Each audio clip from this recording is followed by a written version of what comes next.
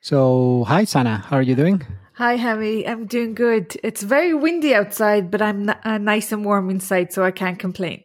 Yeah, so we were going to talk today about Dune, right? Like both the movie and the books and everything.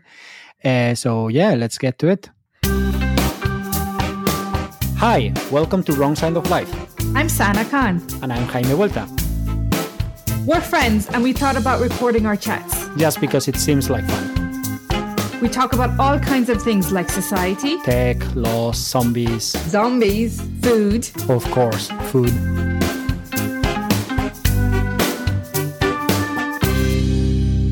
And just to clarify for those who are listening to us, if you haven't read the book or you haven't seen the movie, there is going to be spoilers. And naturally, if you read the book, the spoilers that Hami and I may have isn't going to be overtly affecting you guys. So that being said, I think, Hami, we have a free flow of just going to town and revealing all the spoilers when we're going through. Talking a little bit. So yeah, like the first thing that I saw just before starting the record of this is the fact that they are confirmed the second part of the movie, right? Yeah. So as you know, like the movie itself is paced a little bit weirdly because it's half of the book, right? Yeah. Like so it stops at a point, and I don't think people were prepared to see when they started the movie. Right at the beginning, they say part one, but was not advertised anywhere, right? Like and the old movie, the 1984,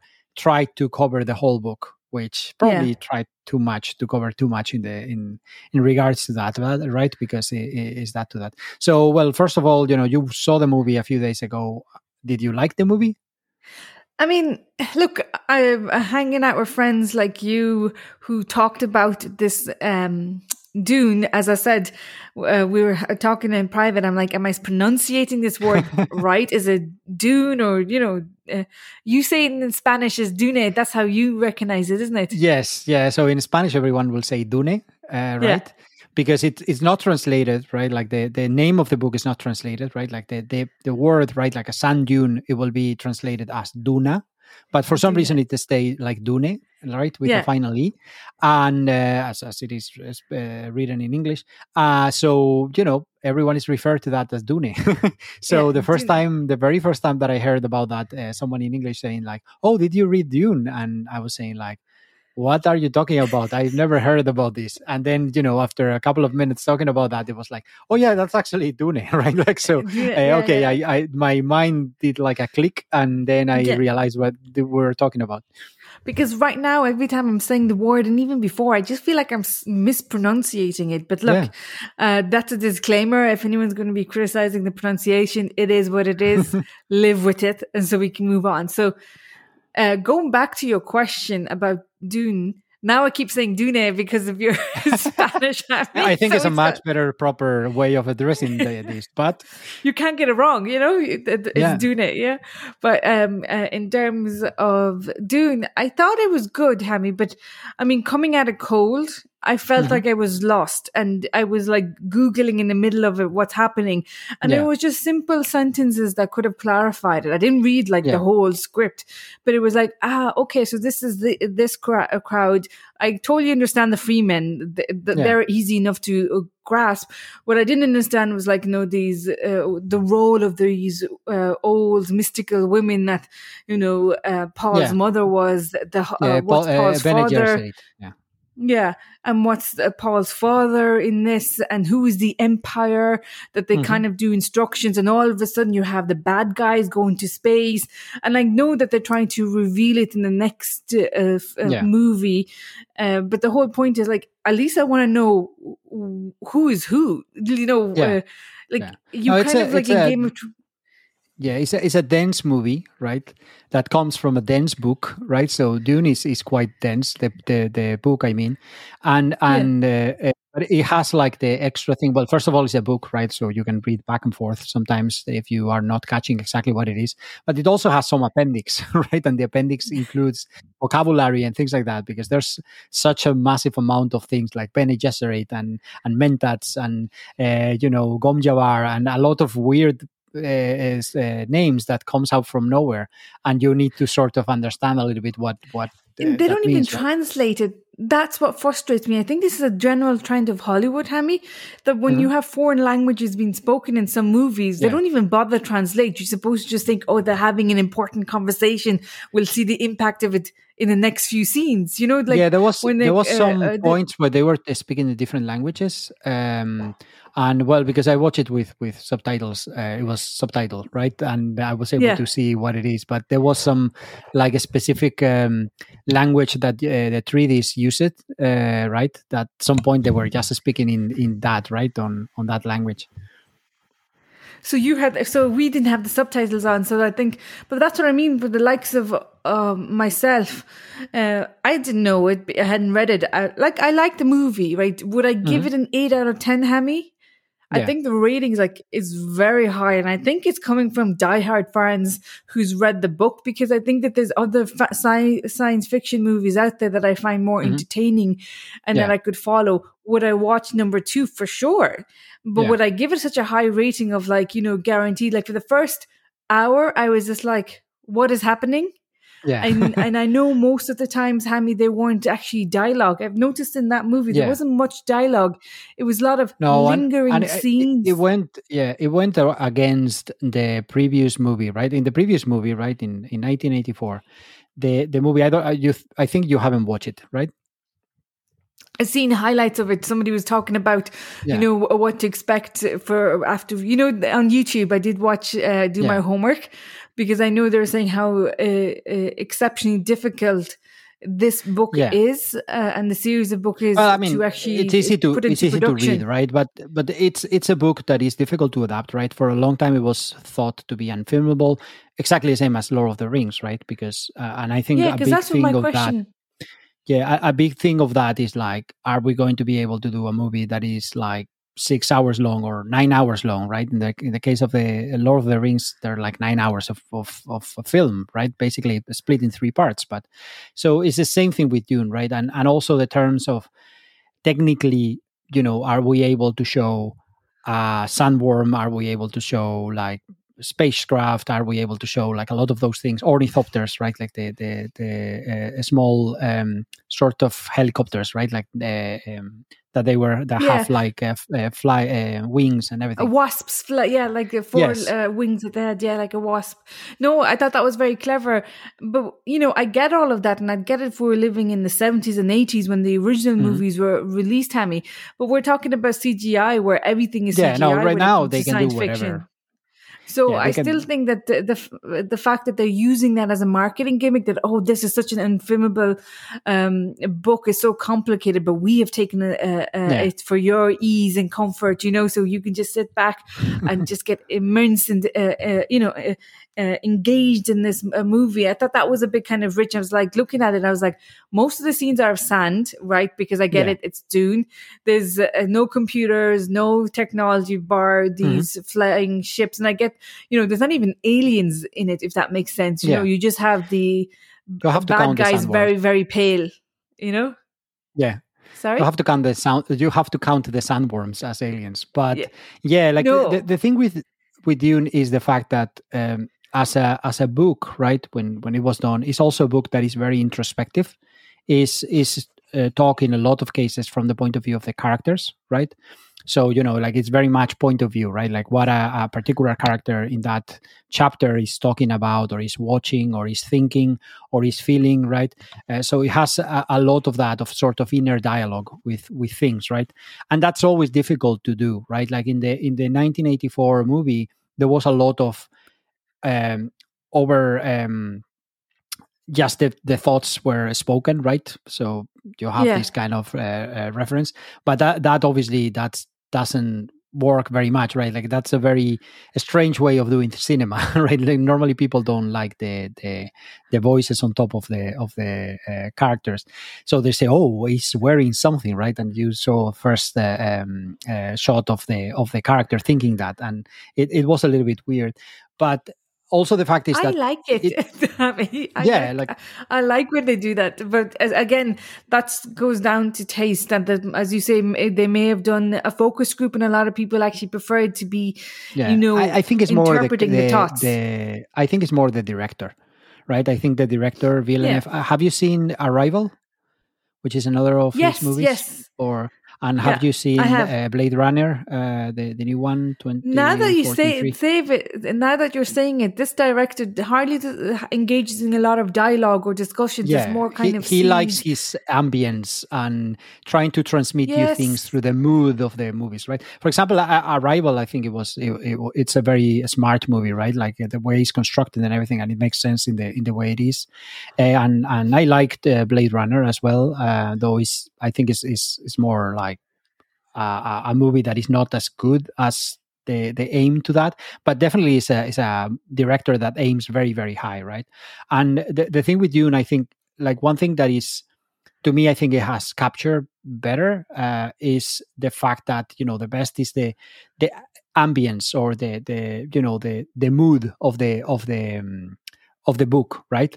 Like that kind of a sense of the suns and the desert, and the way the Atreides are very paranoid about everything, right? And the kind of intrigue all the time, right, between the different houses and the different things and traders. So there's a couple of quotes from the book, right, like the plans within plans within plans, and feints within feints within feints, right? That are like that, right? Like it's like a Matryoshka doll, right? Like these dolls that are one inside each other, right? So there's all the time, like the Russian doll. Yeah, the Russian doll. So you have like this kind of, oh, okay, this is what happens, but then there's another level that has something happening, right? And that's even true for the themes of Dune, right? Like the different themes that are there on top. You know, you get the story, like, you know, straightforward more or less, right, of everything that happens in everything. But within that, there's a lot of things. Like, for example, something that's very obvious is a book, and again, this is a book that is 50 years old, right?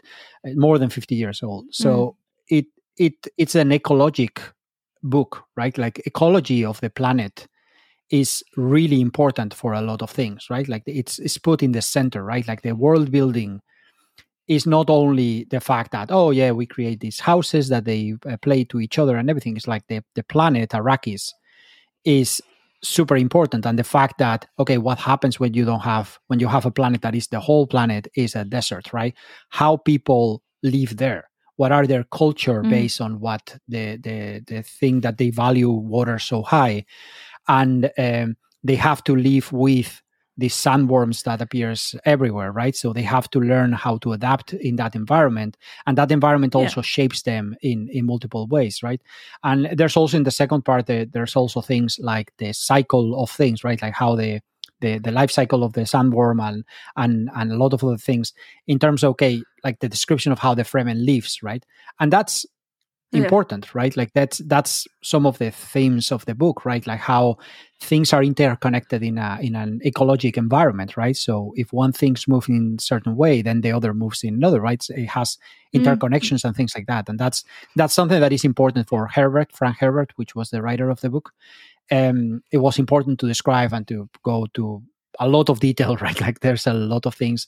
Things, for example, like the Fremen split to show respect, right? Because they are offering you their water. They split as well to create. They do this spice coffee, right? That they is basically like boiling their spit, right? So it's a little bit gross for us, but obviously, in their ambience, and they're playing a lot with that kind of. Okay, yeah, this is very extreme, and they are living in a different way, right? And you can see the contrast as well with the way the Atreides, when they are arriving, right? They are arriving to a desert, basically in costumes that are not the proper ones for a desert, right? Like it's like, okay, I can go here with my air conditioning or whatever, but I don't have to be wearing, right? And you see every other person with sort of robes and completely covered and everything, right? And also another thing that is not very subtle is the metaphor for the Middle East, right? With and in particular with the oil, right? Like the spice is really a metaphor for oil when he was when the book was written, because it was like something super important that was coming only from a particular region in the world. And the thing is, the Fremen are actually inspired. They speak a few Arabic words. I was reading about Frank Herbert, and he said that, and when I was watching the movie, I was like, this is clearly, inspired by the Middle East and the Muslims. And it was actually, he admitted it openly that that's what the ideology was behind it, and even the dress code, as you mentioned, being covered, the long, modest robes, and all of that. But one thing I found frustrating was, when they're fighting, like everyone was fighting, there was like a gray, a dark gray, a paler gray. And I'm like, you all look the same. Like, it's like a stormtrooper. They're all took the inspiration they look like stormtroopers, but with, one could have been red, one could have had something different to it. But I think what if you're colorblind? I think that's sort of expected. I think that they were trying, and I think this is something for the director to do, that they were very much dehumanizing them, right? So they were sort of, instead of doing like one-on-ones, right? Like, and probably that happens in the fight from Duncan Idaho, the character of Jason Momoa, when he's the only one really that you can see, right? That the other ones have their face covered, right? Yeah. And I think that's, but the other fights that are basically, people with an army uniform or like and soldier kind of thing. For me, I mean, I know these are all just like, pawns in a chess game. I know they're going to die, but I want to know who is winning with the color scheme. Like, could they not have one black as opposed to dark gray and one lighter gray? Because, and also they were fighting in the nighttime, so the lighting wasn't supposed to be great. So I was thinking, like, from an accessibility point of view, if somebody was colorblind or, poor vision, you're kind of making them like, who is actually winning? Do you know what I mean? So for me, they have the different colors. Yeah, they have the different colors to a certain degree, but I don't know if that was very obvious. So I don't know if you realized. I don't know if you realized that there were like two kinds. So there's the Atreides, right? Like those were dressed like more in a green kind of suit, right? Yes. Green, grayish, grayish anyway. But and then there was can't even identify the color, Hammy. That just shows. Like they were like pretty muted, all the colors. But you have the Harkonnen, right? That they were dressed more like black. And then they were the Sardaukar, which were different troops that were dressed more like whitish, like dark gray. Gray with white. And then the Freemen were easy to identify because they're wearing beige to blend in. And that's part of their, fighting tactics, that they can blend in with the sand and all that. Like the Freemen's was something I understand, like in a strange way. But the others, I was just like, you're all the same. Try and make some differences. Like even the old woman who came down to test Paul, they're all wearing dark clothes as well. I was like, okay, clearly in the future, there is no color, Hammy. We're all going monotone, neutral colors. Like, and even the parts in Caladan, right? The homeworld of the Atreides, it was well, this is lush, right? Like it sort of looks like Ireland, to be honest, right? Like you go into the cliffs of Moher or something, but it's like, that could be a brighter green, right? Like, and it could be, it's. And Hammy, I think Kanye West must have had a deal with the Freemen because they're all that neutral, beigey colors and Yeezy. So in the future, it looks like Kanye West is on to a point with the fashion sense. If, that's what I kept thinking. I was like, I get the Freemen's thing with the Kanye West, and I was just thinking, Kanye West, for all the things we're calling him crazy, that man's making billions, out there with he's going to control the spice. He's going to control the spice, right? On that. Well, I think, that the other thing, right, coming with the spice and everything, because it's not really, I don't know if it was completely explained, right? Like, obviously, I understand what is spice and what is used to and for and everything in world, right? But it's very, I don't know. I think it was like, it's plain, but you don't know exactly what it is. The only thing that explains it is so the only thing that they explained it was spice. With one sentence, it controls the world. Whoever controls spice controls the world. It even controls spaceships. That was it, Hammy. And I was like, okay, so my brain just supposed to presume that spice is the shit. It's used for absolutely everything. Whoever, that is how they did it. And I didn't, Yeah, because it's a very hippie book, right? Like it has a lot of things from the 60s. Remember, that was written in the 60s. Spice is basically like a super powerful drug, right? And the idea is that it expands your mind. and gives you like superpowers and particularly a little bit of possibility of seeing the future. And because of that, the travelers, like the people that the guild of space travel, right, are able to use it to travel through space faster than light, right? So they need it in order for the interstellar traffic to keep going, right? So it's like super important. Again, it's a metaphor for oil, right? Like if we run out of oil, like it will be a very bad time, right? As it happened in 73 with the oil crisis, right? So that's sort of like the metaphor and the way the spice is done. So the idea is that the spice is only harvested in Dune, right? Is the only source of spice that exists in the universe, and that's why it's such a key element in the universe, right? It's a very demanding environment because it's very hard, and that's very clear on the movie and everything. But at the same time, it can produce like a lot of money for whoever controls that, right? And it has been controlled for a lot of years.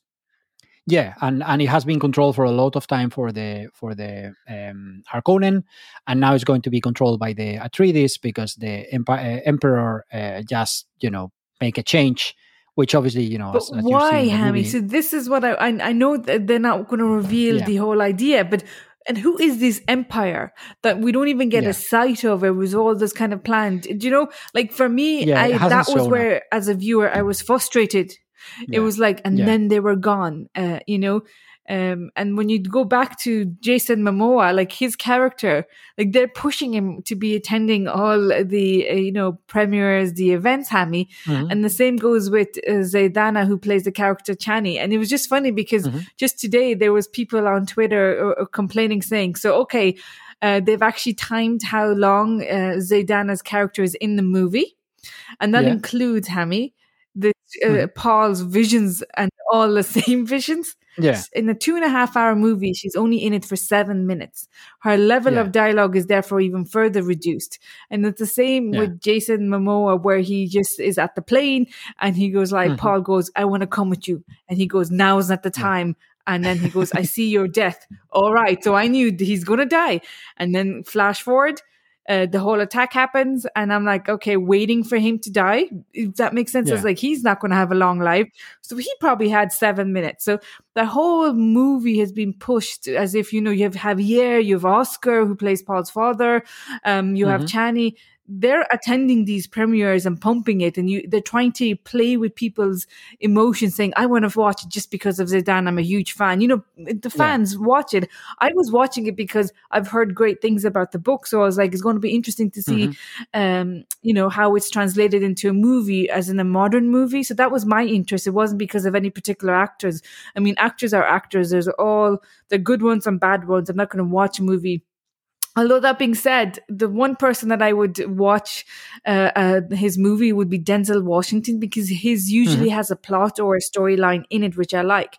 But in this one, I was like, okay, finally, other people are complaining like me. You're pushing Zendana as if she is the main character, when in fact, Paul and his mother, Timothy and Rebecca, they're the main guys. Like, they're in most scenes. They're the ones, Hammy, that actually have dialogue for the most part. Oscar, the Paul's father, has lingering shots of looking and has, maybe one or two heartfelt conversations, and then that's it. Do you know what I mean? And so it's like, for remembrance sake. Now talking about Paul's father, right? Like Duke Leto. How do you thought about the shots of the bull and and the bullfighter that was the father? I kept thinking about Hammy wouldn't let me go and see the bullfight and look at this in Dune. That's what I kept thinking. I was like, the funny thing is that this is actually something that happens in the book, right? Like it's sort of copy, like straight away from the book and everything.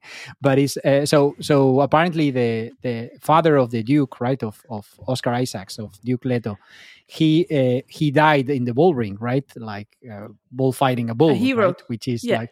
Yeah, I mean a hero. Like they apparently a hero's death, do that, right?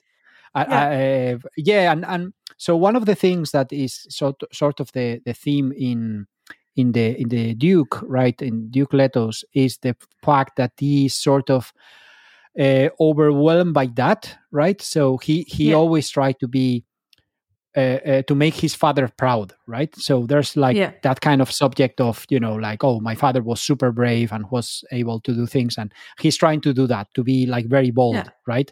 And that's one of the things of the subject of the things of the book, right? The fact. So there's one thing that happens during Dune, and that perhaps is not very obvious initially when you read it, like the first time or when you watch the movie and everything, is the fact that every single character is wrong in some fundamental way, right?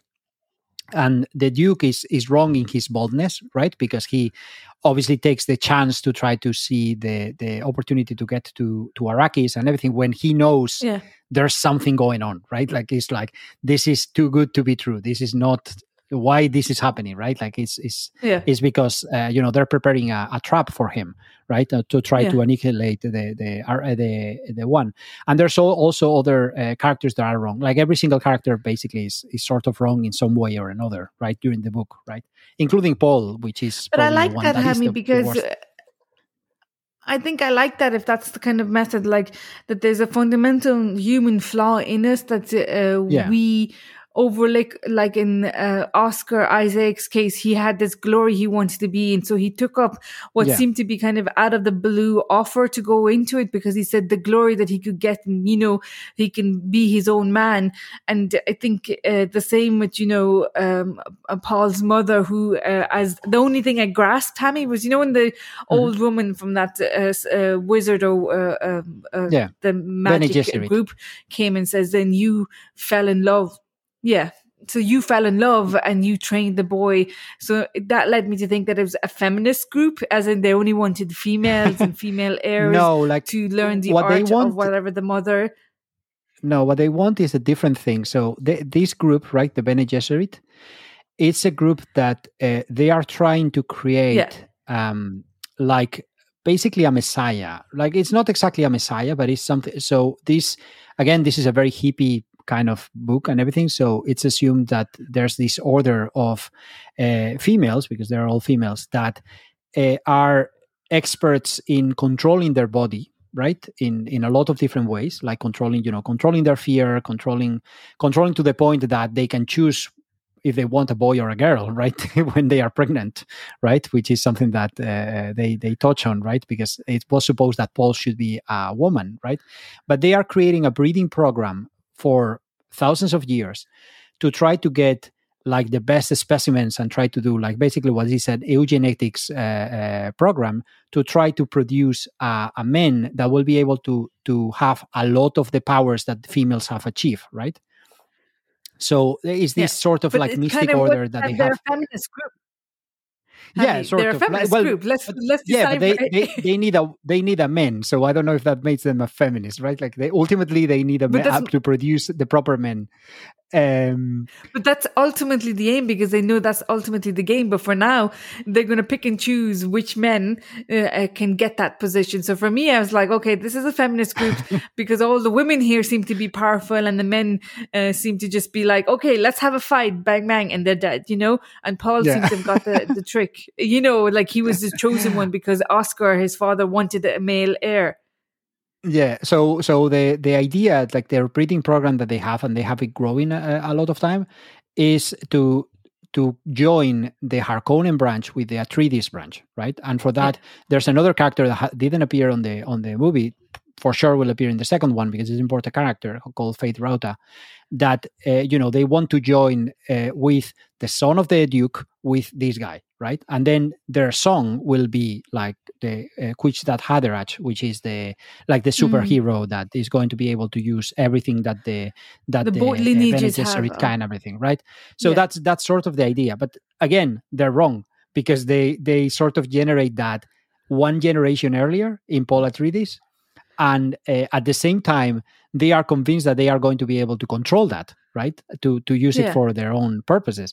But it backfires because, they actually alienate him because he gets, like quite alienated by them. So he's not going to be their puppet, basically, right on that. So so you have that kind of thing where he's supposed to be like the product of, again, an eugenistic program for thousands of years to try to generate that kind of superman, right? Like the someone that is able to access, well, is sort of being able to access their ancestral memory, right? Like all the memory of people that your fathers and your fathers' fathers and etc., or parents, because includes the mothers, right?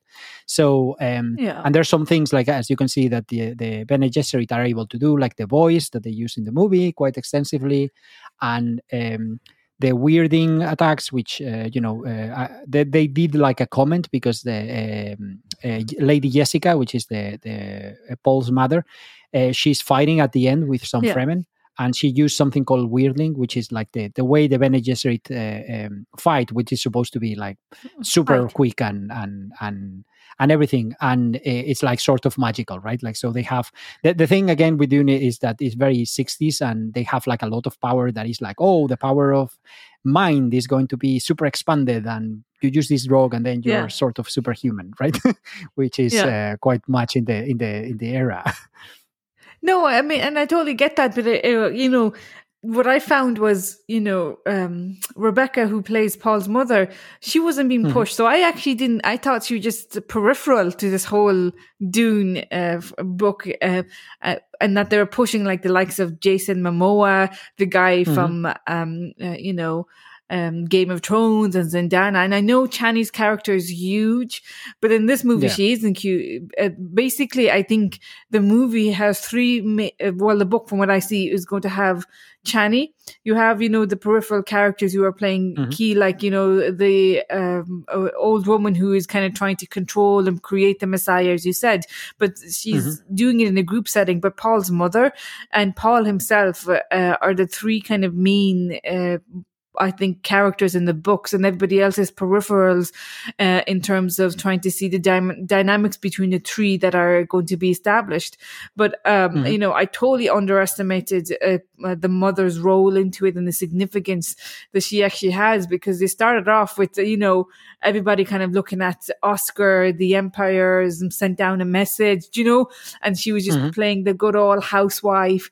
I only liked one thing that the old woman said, is that it's not because you're the son of, I can't remember Oscar Isaac's name in the book or the movie, Leto. But you're the daughter of Jessica, which is why they're testing him. It's not because he was thinking, it's my father. Which is the thing that goes with the breeding program, right? Because they have made Jessica, right? Like, is part of that program, right? So it's like, okay, we have Jessica, which is sort of like the objective that we had, and we are breeding her with the Duke, right? Like, so she's under their control, right? And she's a Bene Gesserit as well, and they put that towards the Duke, and then they have a kid. So the kid himself is also have like all that gene line, right? That goes through Jessica, right, as well as the which makes Paul as significant, or potentially the Messiah, when they arrive with the Freeman shouting, saying, "Oh, he's the Messiah." Again, there was no translation of it. It was just somebody says they view you as the Messiah to be. I mean, I was like, okay, at least I get that. If there were parts where they could have translated, and which is also interesting. One thing there. Which is interesting, because in the other movie they didn't went through that route. So the idea is this: also the Bene Gesserit has been manipulating the world from some a long time ago, to try to infer the idea, to plant the idea in the culture that there's a Messiah that is going to come, right? Preparing, like, in a lot of time, right? Trying to prepare and to met with the customs of the worlds, to try to make them receptive to the idea that there's a Messiah coming from another world, to get that, right? So it's a manipulation, really, right? Yeah, so no, I think it's very clever, like that. A Messiah in the term of religious, right? Like the chosen one, or sort of it's a sort of self-fulfilled prophecy, right? Like, okay, we prepare that because we know that we are going to get someone that is going to be superhuman or very close to superhuman. And we want people to accept the idea and religiously think that he is the chosen one, right? Can I ask, Hami, because you've read the books, but what's the purpose? What is their purpose for this? Like, do they want to control the world? Do they want to manipulate people's thoughts? It's like, for me, that level of thought and consideration is what we see in modern society with the media propaganda, the clever ads in the social media to manipulate. So we begin to believe what's not there and believe in a certain philosophy, or as you say, religious or cultural undertones. But what in the book, like, what is the purpose of these groups? Yeah, so we have the two main groups, right? Like, are the Harkonnen and the Atreides, right? Like, it's very obvious what they want, right? Like, the Atreides wants to consolidate their power in getting Arrakis and getting more money and everything, while the Harkonnen, what they want is to plot, to eliminate them, right? Because there have been some rivalry on that. Yeah. You have the Emperor, right? That he's worried about the ascent of the House Atreides because they are getting influence with other noble houses. Yeah. Right. You have the Bene Gesserit that they are trying to get their breeding program and trying to get to this Quichdad Haderach, which will be this person that will be able to access and to have all those powers and everything. And you also have other smaller groups, right, that are trying to do things like the Space Guild, that they are basically trying to, they are interested in the spice flow and everything. And there's another one that is sort of, is never very important in the books, but it's sort of like looming, which is called CHOAM, which is the sort of like an interstellar commerce agency, right? Like, they have the monopoly of transferring goods, and they're supposed to be like hyper powerful because they have like that much money, right? So basically the different groups, and obviously you have the Fremen, which what they want is, to get more power in their own land because they're basically invaded, right? So there's also another of the undertones that are quite strong in the book of the themes is colonialism, right? Like, what happens if you get a country that has some natural resource? There's these guys coming from out of the seas, right, in a different planet, and they're basically picking all the spice they can and not giving anything, right? So that's also something. The people who are from that. So, because it was an interesting, we watched this with our friend Ronaldo, and I had an interesting conversation with him afterwards. And I was like, it's quite obvious they're trying to push us away from, the bald man, constantly, it's steamed up, or, who survived Paul's father attempt of execution and had the John Baptista. See, I remember the actors' names, Hami, but I the names are so difficult. I know Chani is a simple name. I know Paul is a simple name, and Jessica, but the others, I just know them by the actors' names. It's called Ravan, like the beast Ravan. Yeah. So like, you kind of know that they're the bad guys because, also names are quite difficult because, like, you have things like Hufit Tawat or something like that. I've never been able to pronounce it, which is the name of the Mentat of the House Atreides. So some of the names are crazy. Yeah. So like, in that sense, Hami, so I was like, okay, I know that they're the bad guys from the outside. You see them, the freemen in their own home country, being exploited and abused. And I think the ideology behind that is very clever, that he was trying to use it as a metaphor. But like, at the same time, I was like, okay, I know I'm rooting for like Oscar Isaac and his family, but they are also trying to exploit the poor Freemans in their home country. Do you know what I mean? So I'm like, I still don't know who I'm supposed to care for. Am I supposed to care for the fact that the Freemans are seemingly blessed with the spice, but in a harsh climate, and let's exploit them? And our friend Ronaldo, he's like, now, Sana, you're getting too political into this. And he goes, we don't know who is good or bad. We can't say the Freemen are good. They may be using the spice for some ulterior motive as well. And I was like, now come on, Ronaldo. If I'm in my own home and somebody tries to kick me out, then they're the bad guys, quite obvious. And I think a lot of people would agree with it. But it was interesting to see his take on it, that, he was like, it's just, enjoy the movie. And I was like, I need to rationalize everything. That's my problem, Hammy. And there's also, like, again, one thing that happens in the book and everything is the fact that there's not really good guys, at least not in the traditional sense, right? Like at the end of and again, this is a spoiler from the end of the book, right? Yeah. But at the end of the book, when the Fremen are successful, right, they launch a jihad, which is the name they use in the term they use in the book. They avoided that in the movie, I think, for a good reason. They avoid the term, but they send a jihad across the universe, killing in Paul's name like billions of people, right, or trillions of people, right? But why? But why in Paul's name? Did Paul want them, or to get revenge from the persecution they had? And again, this is spoilers for second part of the movie. Paul becomes sort of like a messiah figure for the Fremen, right? Yeah. They exploit their religious beliefs, right, to make like Jessica and Paul, to make them believe that he is like their Messiah. Yeah. Again, that was planted by the Bene Gesserit thousands of years ago, and they are able to first sort of unify all the Fremen, right? That the Fremen are really good warriors, but they are not unified, right? Yeah. Which again, undertones and everything of things, because they live in such harsh environment that they have to be like super good warriors. And because of that, they are able to revolt against the Harkonnen and finally against the Empire. And they win about that, right? But that doesn't necessarily make them the good ones. And that's sort of, as well, that's sort of the wrong of Paul Atreides, right? Like he thinks that he can sort of avoid becoming like this kind of responsible for starting a war that will kill trillions of people across the universe, right? Yeah. On no, that. But I think that's an interesting proposition, because what you see time and time ago that history has repeated is when you have people come in, you have people supporting the country that's been occupied or the country that's been attacked.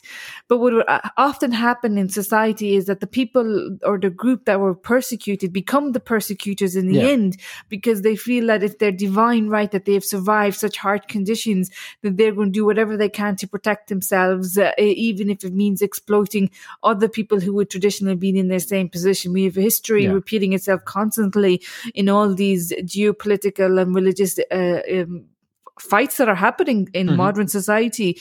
So for me, I think that's a good way of thinking it. You may be good, and this is why in my head I'm trying to rationalize it. But Ronaldo's great at it. He said you don't need to rationalize it.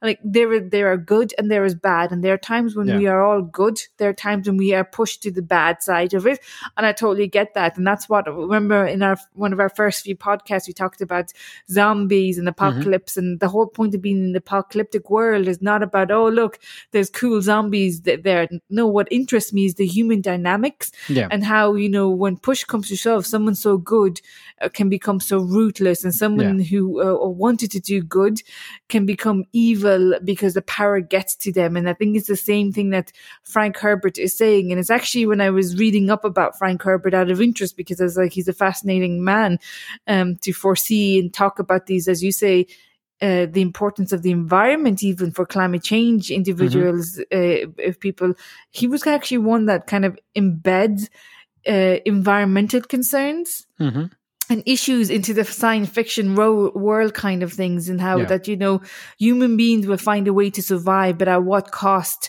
And what does that mean for the wider climate and the environment? So I think that was a very clever aspect. But it was a phrase I often use for when I'm lecturing corporate governance, Hammy, and it's a phrase that keeps popping up that is going to be associated with Frank Herbert. And I'm going to actually quote him in my next corporate governance class.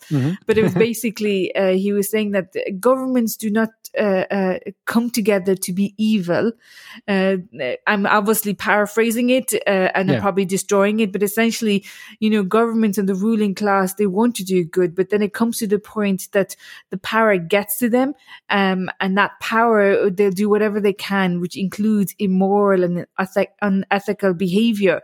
It's like that saying, power corrupts all, and absolute power corrupts absolutely. So he's trying to get to that in that instance. So as you say, Paul never wanted to be bad, or do something, but he has to embrace it to be able to have some sort of quality of life, from what I gather in the books, because in the first hour and a half, he's like arguing with his mother. No, I don't want to do this. I don't want to do that. But he's like at the very end with that fight where he's the mother, they're like, why is he asking the guy to yield? And the mother goes, Jessica goes, he's never killed someone. So he's kind of like being principled, which you can't. Well, they throw, like half an hour earlier in the movie, they throw someone out from the ornithopter, right? Yeah. Right to the desert. So I don't know if that will. But it wasn't like he had killed him directly. He was under attack. So it was more of a self-defense as opposed to murder, Hammy. So I think if you go into that room and your one's brain can play the trick. I didn't kill him. It was manslaughter as opposed to murder, you know? And one thing actually, because, Frank Herbert, if you read about him, I'm sure that you read that he was involved in politics. He was a speechwriter, right, for the Senate, at times on McCarthyism. So it has to be an interesting era to be around politics. And he was like super worried about that, right? So the fact that Dune is... in several aspects is also like a warning for leadership, right? Like the different kinds of leadership and how they can fail, right? Because you have, on one end, you have, like, again, we have talked about the Duke Leto, that he is ultimately ineffective, right? Like he's like sort of a good person, and he is sort of doing things the correct way and going very, very honestly and everything. But ultimately, he's ineffectual, right? Like he brings his house to doom. Basically, he destroys it. Destroys it, right? With his recklessness, right? Like he's not necessarily the best, right? You also have the Baron Harkonnen, right? That he's more into, first of all, like he's like super evil character, right? And to the point that he's like, and he's fat and, he has like a lot of bad things and associated. It's a little bit gluttony. Do you know that just a gluttonous, in exterior ugly and interior ugly person. And in the books there's a part where he's supposed to be an not in this book but in other books that is supposed to be a disease and everything. But anyway, like the idea of the character is a repulsive character, right? But he's more leadering through fear and through, basically controlling the impulse of people, right? Like trying to appeal to the worst of people, right? Being by fear, being by greed, right? Like he's appealing to the emperor by greed and fear and everything, and manipulate people. And you have like Paul, which finally is like more a religious leader, right? And how that can become completely out of control by a lot of people, and then they decide to start killing a lot of people in their name, basically. So you have a lot of that, which I think is very, like it's a kind of book that you can read several times, and every time that you will find something extra. New, which I think is a very fascinating thing to do. It's very clever. So I think the social, political, religious dynamics, and, this is the 60s and 70s, as you're saying, the Middle East, all of that was a conversation and of interest, and particularly with the Russian dynamics as well, and all these natural resources. So I think for me, I'm totally engaged with that, but it was just as a viewer of the movie, I wanted to say, can you just give more clarity on the idiots like me? Do you need like an when they're referring to this, they're talking, because another thing that happens, right? The same way that they talk about the book talks about different kinds of leadership, right?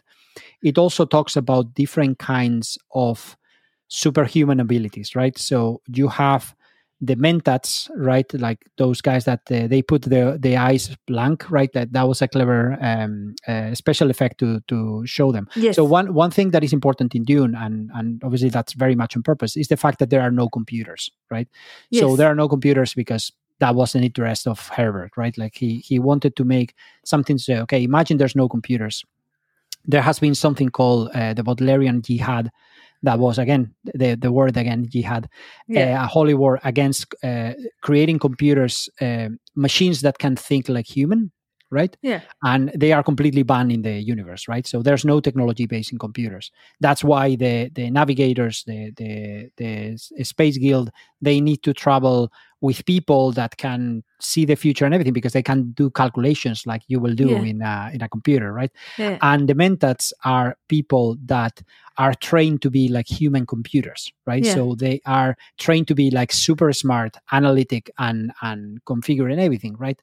But ultimately, they are sort of pointless at, they're not superhuman in the sense that they can't avoid being mistaken, right? Like they are mistaken as well, and they are mistaken because at the start of the book, right, there's a point where they are, that the traitor is going to be Dr. Yue, right? Which is, it's also a very small character. Sometimes you don't really know exactly why he's so trusted, right? Doctor Hammy. Yeah, but he's a doctor, and the thing in the movie, you saw that he has like a square on the, like a rhombus on the Yes. diamond on the forehead. So that's supposed to be that he went to a particular school, and the people from that particular school, they're supposed to have like a conditioning so strong that they're not able to cause harm to their patients, right? Yeah. So everyone is trusting him because like he's supposed to be completely unbreakable, but he's not, because thing that I wouldn't have necessarily copped on unless you have read the book. Yeah, because they haven't said, they didn't say that on the movie, right? Like, which I think is a little bit strange, because it really is something a little bit weak on my from my point of view. The fact that why this guy is a traitor, like, okay, yeah, he could be, right? Like, because his wife was kidnapped, and I was like, the guy, I was like, read the fine print. I mean, someone says, I will save your significant other. Okay, save from torture, save from a life of, pain, and exactly what happened. I was like, that guy sold his soul to the devil, and the devil killed them all. But I like the one twist was that he puts, the rotten, the fake or tooth. So that was clever, because that was kind of like his plan B.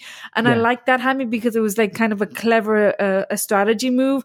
And yes, I know we can sit here and criticize the doctor for, trusting the bad guy, but, it's kind of like, if that person, or it's a villain and has killed thousands of people, why would he honor his commitment to you? Exactly. Yeah. So, but it's sort of like, Did that happen in the book, Hammy? Yeah, it's exactly as it's happened in the book, right? So he's sort of planning the vengeance, because he knows that he's going to probably, he's going to kill him and kill his wife as well. Yeah. On that, right? So, but he's there's some chapters that is about him, like super pressure, because he has to go through it, and obviously he has the conditioning, and he doesn't necessarily want to, because those are their friends and things, and he's talking to different people, right? And he's talking to the mentat, right? Which is again, is sort of like super intellectual, and he's able to do all these calculations and everything, and he's not able to detect that he's a traitor, because he thinks that the condition is completely unbreakable. And at the same time, he talks to Jessica as well, which is capable of feeling something, but because she's compassionate, she's not, because she's sort of an empath, right? Like she can't analyze as well, but she's able to detect feelings of other people's has and everything. So again, they're wrong. They're not able to detect that, right? So you have, I think, a breakup from the traditional science fiction way, when you have someone that is super smart and then able to do everything, right? Yeah.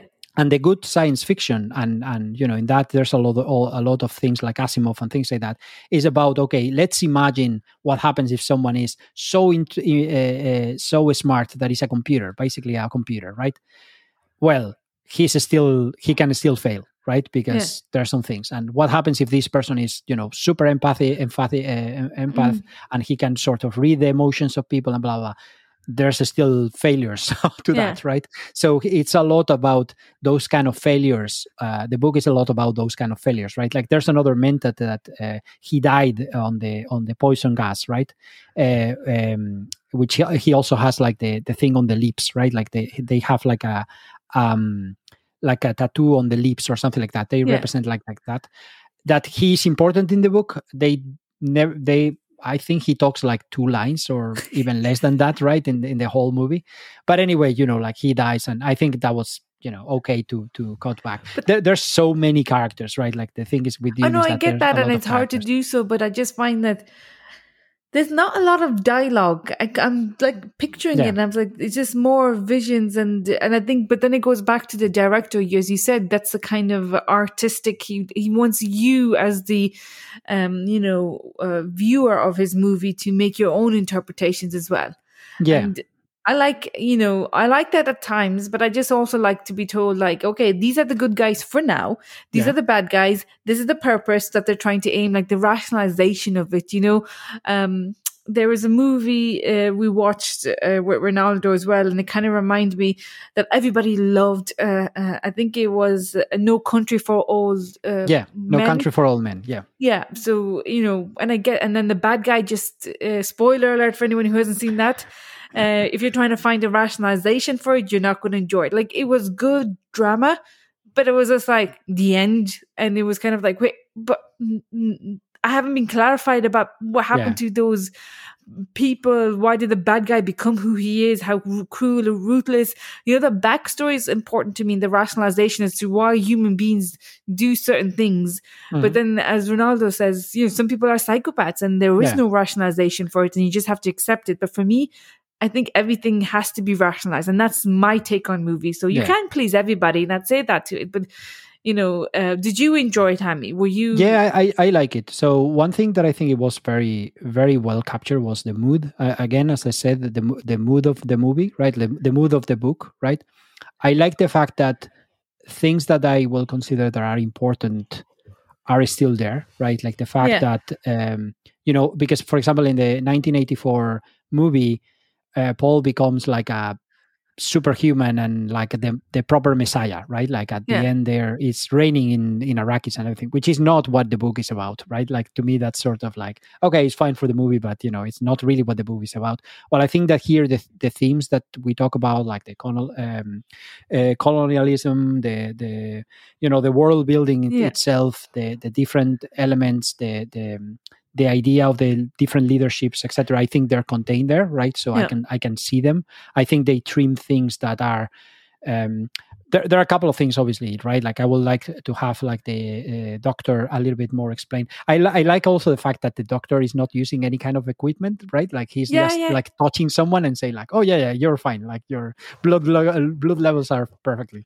Because he's so magical, and that's the future advancement of medical science. And I believed it, because I'm like, okay, we're 1,000 years in the future. The book is a little bit like that in the sense that there's a lot of things that are supposed to be achieved through training, not necessarily through a device, right? So because I think that was sort of the idea of Frank Herbert, right? Like Dune is not necessarily a movie about, we have this technology that is magical and then we do something with that, right? Like there's other science fiction that is about that. It's more about people, right? And what people can achieve. And, there's a lot of, this drug will expand your mind. Again, 60s, right?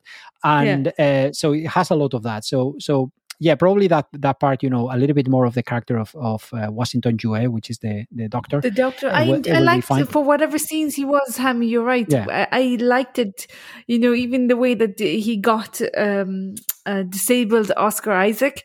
That was very, it was kind of sleek, and it goes back to that martial era and that, despite the advancement in society, it's actually mankind, as you say, are the powerful beings as opposed to depending on computer or robots or technology, which I get, and I totally dig that because it's kind of different to what we see right now. I mean, and a lot of science fictions are all kind of technology based. This was kind of like go back to the basics, which is fine, right? Like there's, for example, going back to Asimov, I think the robot books are great, right? And they're all about technology, right? Like what happens if you have robots that are smart enough to be able to do a lot of things, right? It's just that the book is not about this, right? So I like that. Probably to me, it will make sense to try to make the first part until they are running in the desert a little bit longer to capture all those kind of things. And the part when they go to the desert, I think that could have been compressed a little bit on that because, I mean, it's fine. I don't think it was especially long or anything. And it was fast paced and everything. But I think, it could have been dream. If I could choose, probably I will prefer a little bit more of the setup, because I think that's where things happen. There's some interesting things, like not showing the emperor, for example, in the beginning. That was for me. And frustrating.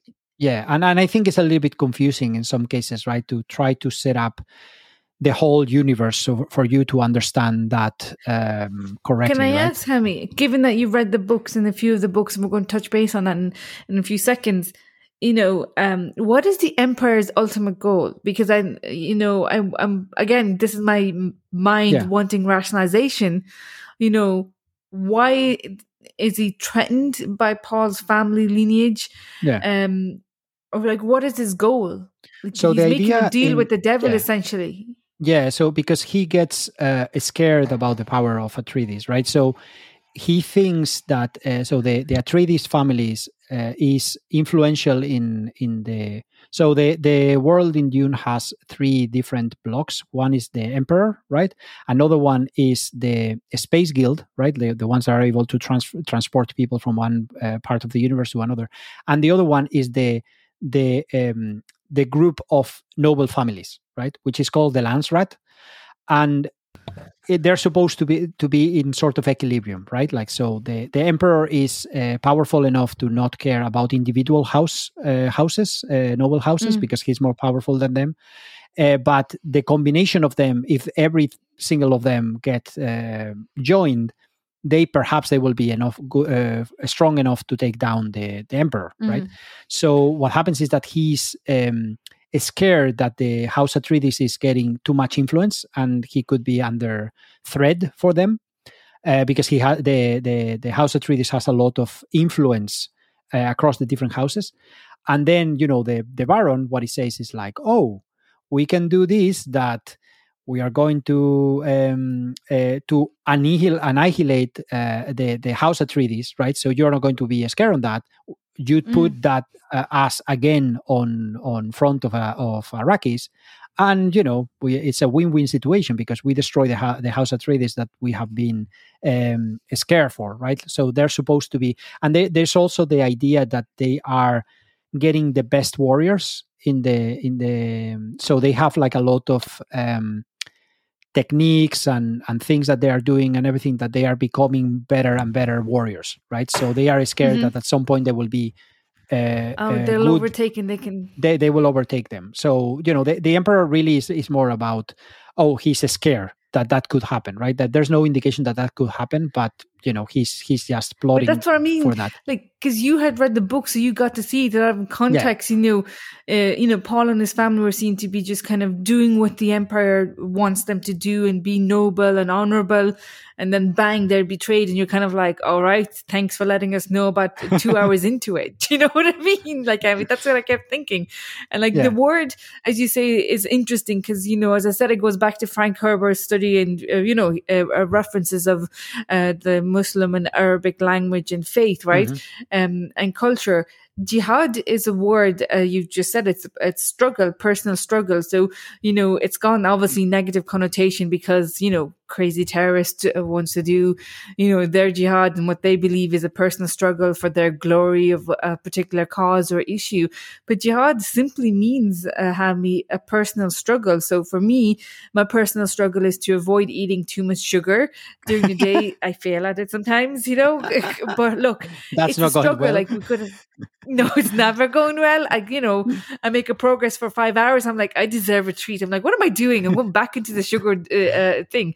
But that is what a jihad is. You may be doing a jihad trying to finish, exams or study or pass. So, overcome something. And jihad then comes into the political world, where your country, for example, is under attack. So you combine your jihads, which is to defend your country and your beliefs, and combine combine and have that jihad against the oppressor. So I think the connotation has been taken out of the context, just like the terrorists using the Quran at specific sections and not actually reading the full, a section or paragraph. Or in our experience from work, Hami, I say is that somebody trying to manipulate senior management use your email, but instead of using the full email, they just copy and paste half the paragraph to make it look like you said a certain thing without actually reading the full context. That's happened to me, Hami.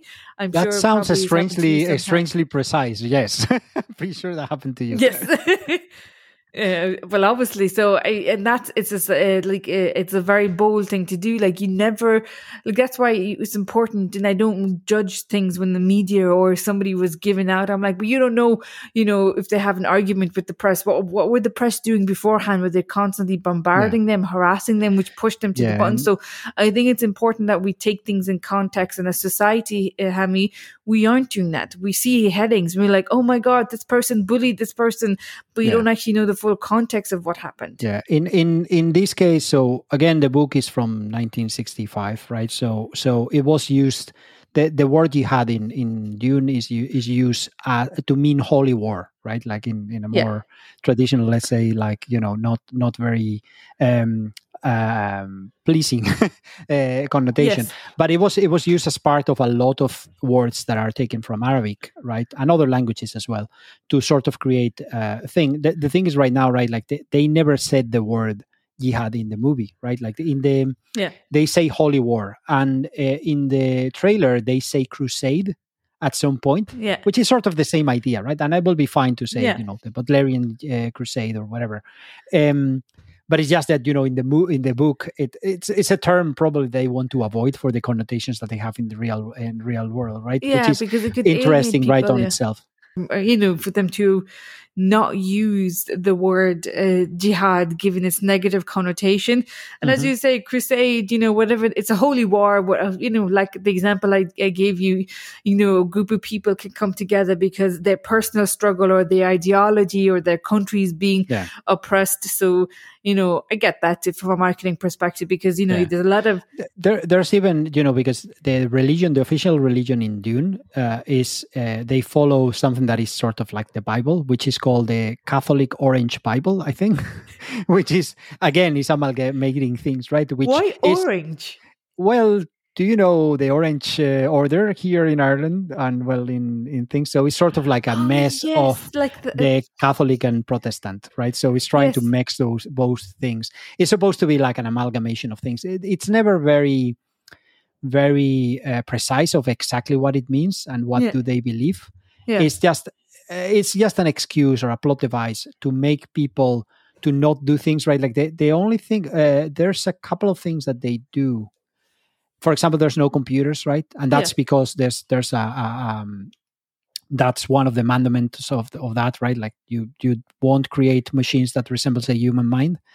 And I don't know if there's something else, but they're supposed to be like this the way it's created. It's not that everyone has the same religion, because the people in the Fremen has their own religion, but that's sort of like the religion of the Empire.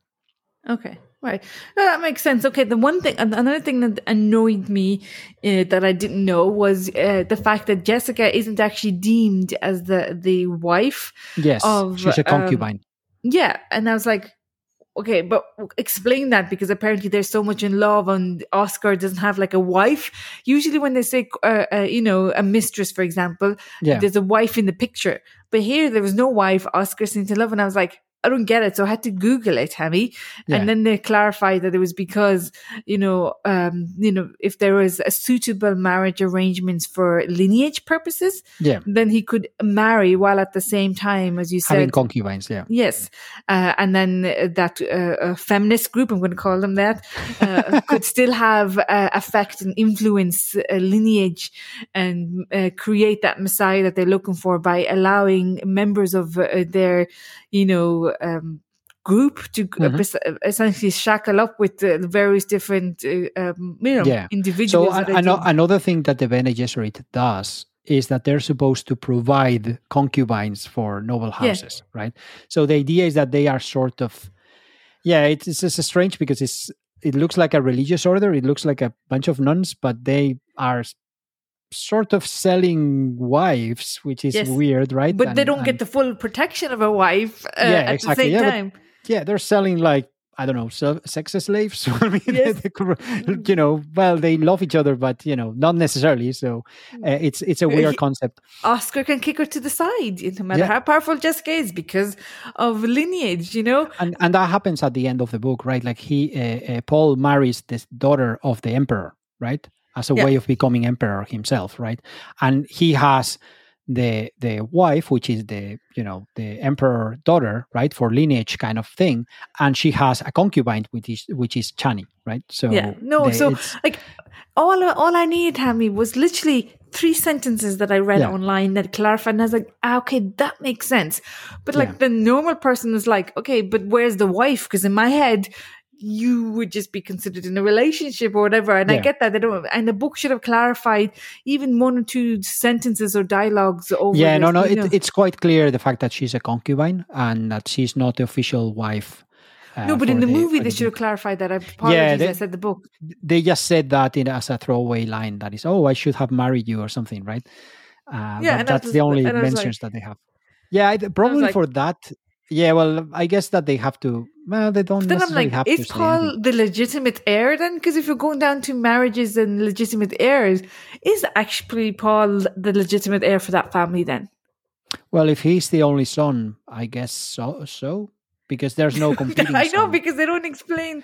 Yeah, if you think in medieval terms, he wouldn't, right? Like it will be like a bastard son.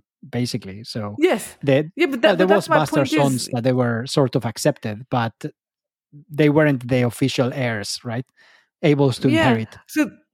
So that's where my confusion was happening. So I was like, so then is he the Messiah or is he not? Because his mother has not married him, and the whole point is the father can marry somebody else and create an official lineage. Like, but the lineage itself.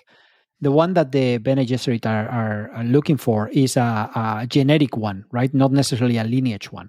The nobles are interested in the official lineage, right? Because they have like their rules and who's going to inherit what, and the dukedom, and the planets and everything, and the sign, right? He has like a ring with the sign of Atreides, a seal of Atreides, and I don't know how you say that, where he's signing and everything.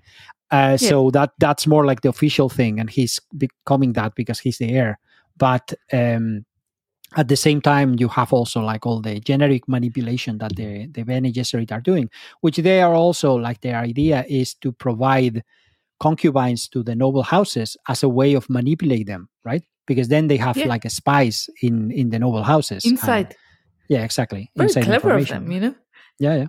Brings me back that there's actually I don't know where, and I was like, I would find it interesting, and it was the reason why I know it, and I can see the image of the book in it. It was one of those airports that there's a lot of bookstores in the airport, but I was reading the back of it. But basically, it was saying, let's go to history and examine how women have been used to bring down countries, civilizations, and it kind of reminds me of that, as in the women are there, as you say, moles. Some of them can fall in love, as in the case of Jessica, and kind of be more enticed with love as opposed to the right of duty that she has with the order or the group.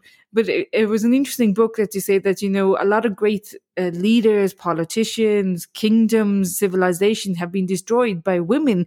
And sometimes these women have been deployed by their enemies to come in and entice them. And I think that's, it's true. I mean, anyone listening to us from a feminist perspective saying, oh, that's unfair. And I was like, no, but there's a history to prove this. This is why in science fiction you see, women being used as ploys. And right now, yes, we're in a more modern era of science fiction, Tammy, where the women are the protagonists. The women are the ones doing the manipulation. The women are the ones, being exploited. And like in the case of Paul, he's being manipulated slightly by his mother without giving him the full picture. Like he wakes up, she's like, get up, and brings him to the woman who looks like a nun. And I'm like, would you not even like to talk to him, to tell him what's happening? Do you know what I mean? Like, it's like, okay, thank you, mother, for like essentially putting me in the deep end, Yeah, and also you have the whole scene with the box and everything on the hand that, apparently he's under so much pain, right? Like, and the litany of fear, right? That is something that Jessica pronounced, because it's supposed to be said by in the inner voice, by Paul, like, which is something that people will get that. I know that in Spanish, but in English it's more difficult, that. Yeah. And so that, no, and I totally get all of that. And it was kind of like, and also just dawned on me. Do you know the guy who was training Paul? Like, he's a big actor. He was in, I think, the Marvel Endgame. What was it? Yeah, he was doing Thanos, right? Like, but under CGI costume, if that's the thing.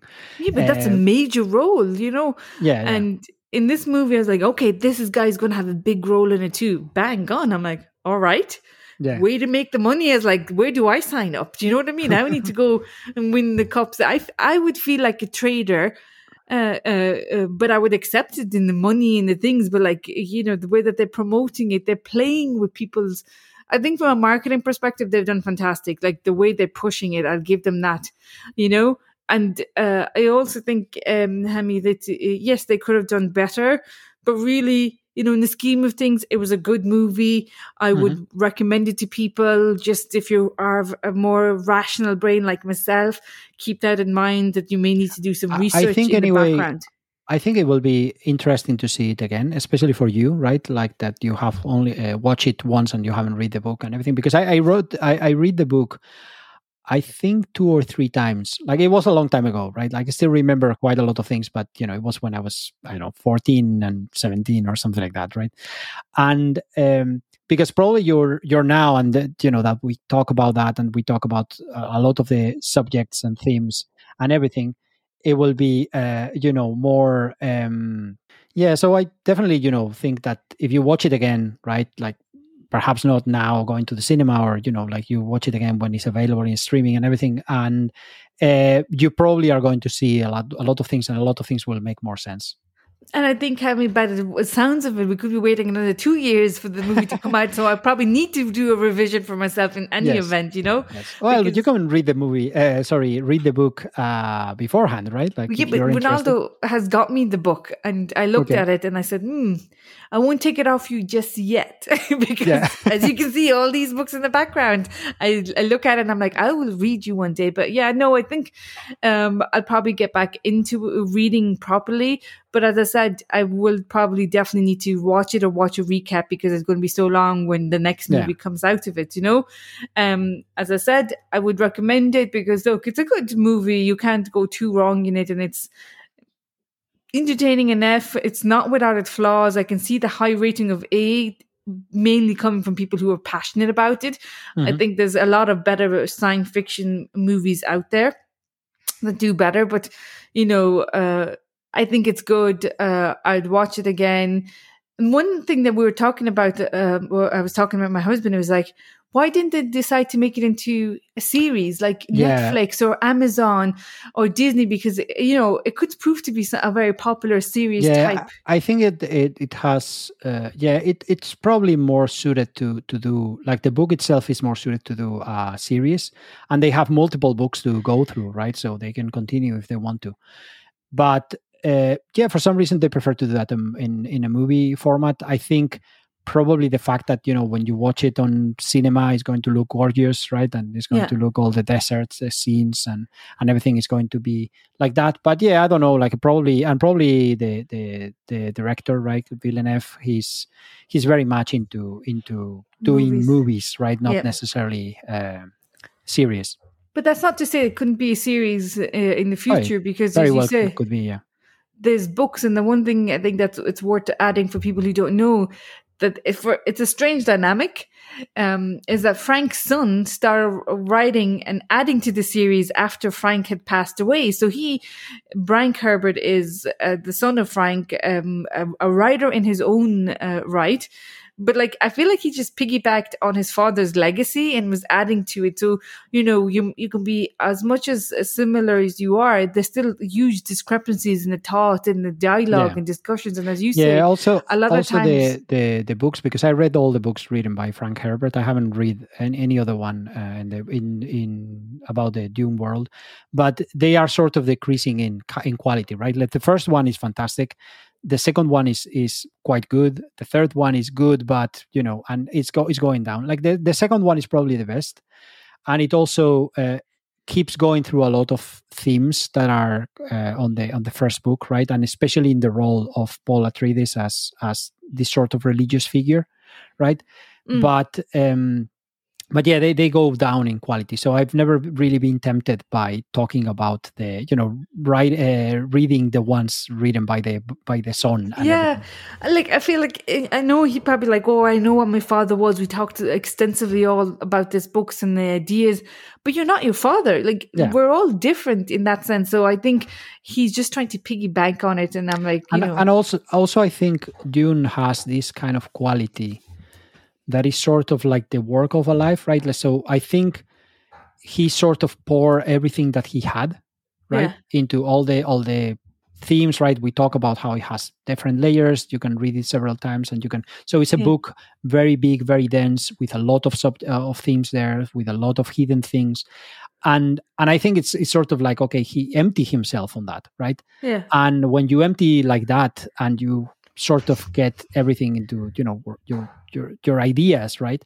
it's very difficult to continue from there, right? Like it's like, okay, what I'm going to do, okay, yeah, keep going with those ideas, but they just exhaust themselves, right? Like that. I think that happens with some authors, that is just, this is what I wanted to say, right? And I was able to do that very well, right? But this the second time around or the third time around, it's harder to it's harder to get that, because okay, I can add more things, and sure, I can imagine more adventures and things like that, but the kind of complexities and philosophical approaches, because again, we talked that there's a lot of political and ecological and subjects on the book, and topics and things that are there implied, and a lot of characters that have like that are a mean to sort of transmit an idea. And when that's already done, it's like, okay, I'm not going to repeat and do a character that is exactly like this, right, on that. So I think it's more difficult to keep going.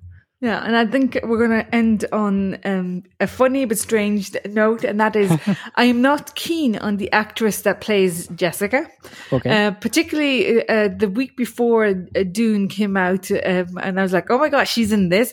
I think she doesn't have much range on her face. Like Timothy, who's playing Paul, there was a lot more emotion that could be read and stuff, I love the fact that, just to say another thing, because I think that's very much on the character. I love the fact that he really looks so like you can really hate him, because it really looks like a wimpy boy, like highborn boy, which is perfect for Paul. And then I know, and that's it. Like he has that highborn features about him, but also that feeling that I'm confident, I'm too good for you, but also he has nothing behind that. He is just finding himself. But so as I said, we watched it with our friend Ronaldo, and I was like, oh my god, I can't believe Rebecca isn't it? I know she's and she's talented and all that, but I just don't think she's a great actress. But anyways, the 2 weeks beforehand, we watched the movie Reminisce. It's with Hugh Jackman. If you want to waste about an hour and a half of your life, watch it. Because you're really enticing me a lot. Yeah. No, but really, I mean, if you're looking for time wasting, Hammy, watch it, because the plot is stupid, and it's like, Hugh Jackman, what are you doing? And and then there's a lot of scenes of them focusing on Rebecca's eyes. So our friend Ronaldo was like, for him, the movie was amazing, 10 out of 10, simply because of Rebecca, Jessica's eyes. And I was like, come on now. There's other eyes that are more, profound. And, like Oscar Isaac's character, there was a little more, the eyes flashing left, right, and center, the sense of self-doubt, or, when he got, paralyzed by the doctor, it's kind of his eyes was doing all the talking, because obviously he couldn't do the talking. Like, I was like, Ronaldo, his eyes is better, but no. for some people out there, it's just enough to see and focus on Rebecca's eyes. The movie's getting 10 out of 10. Yeah, exactly. So it's a nice thing to say. Okay, if you want to go to see Rebecca Ferguson eyes, just go watch the movie, right?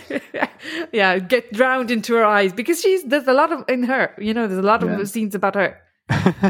Fantastic. So thank you for listening. And you can follow us by searching Wrong Side of Life podcast in the internet. See you soon.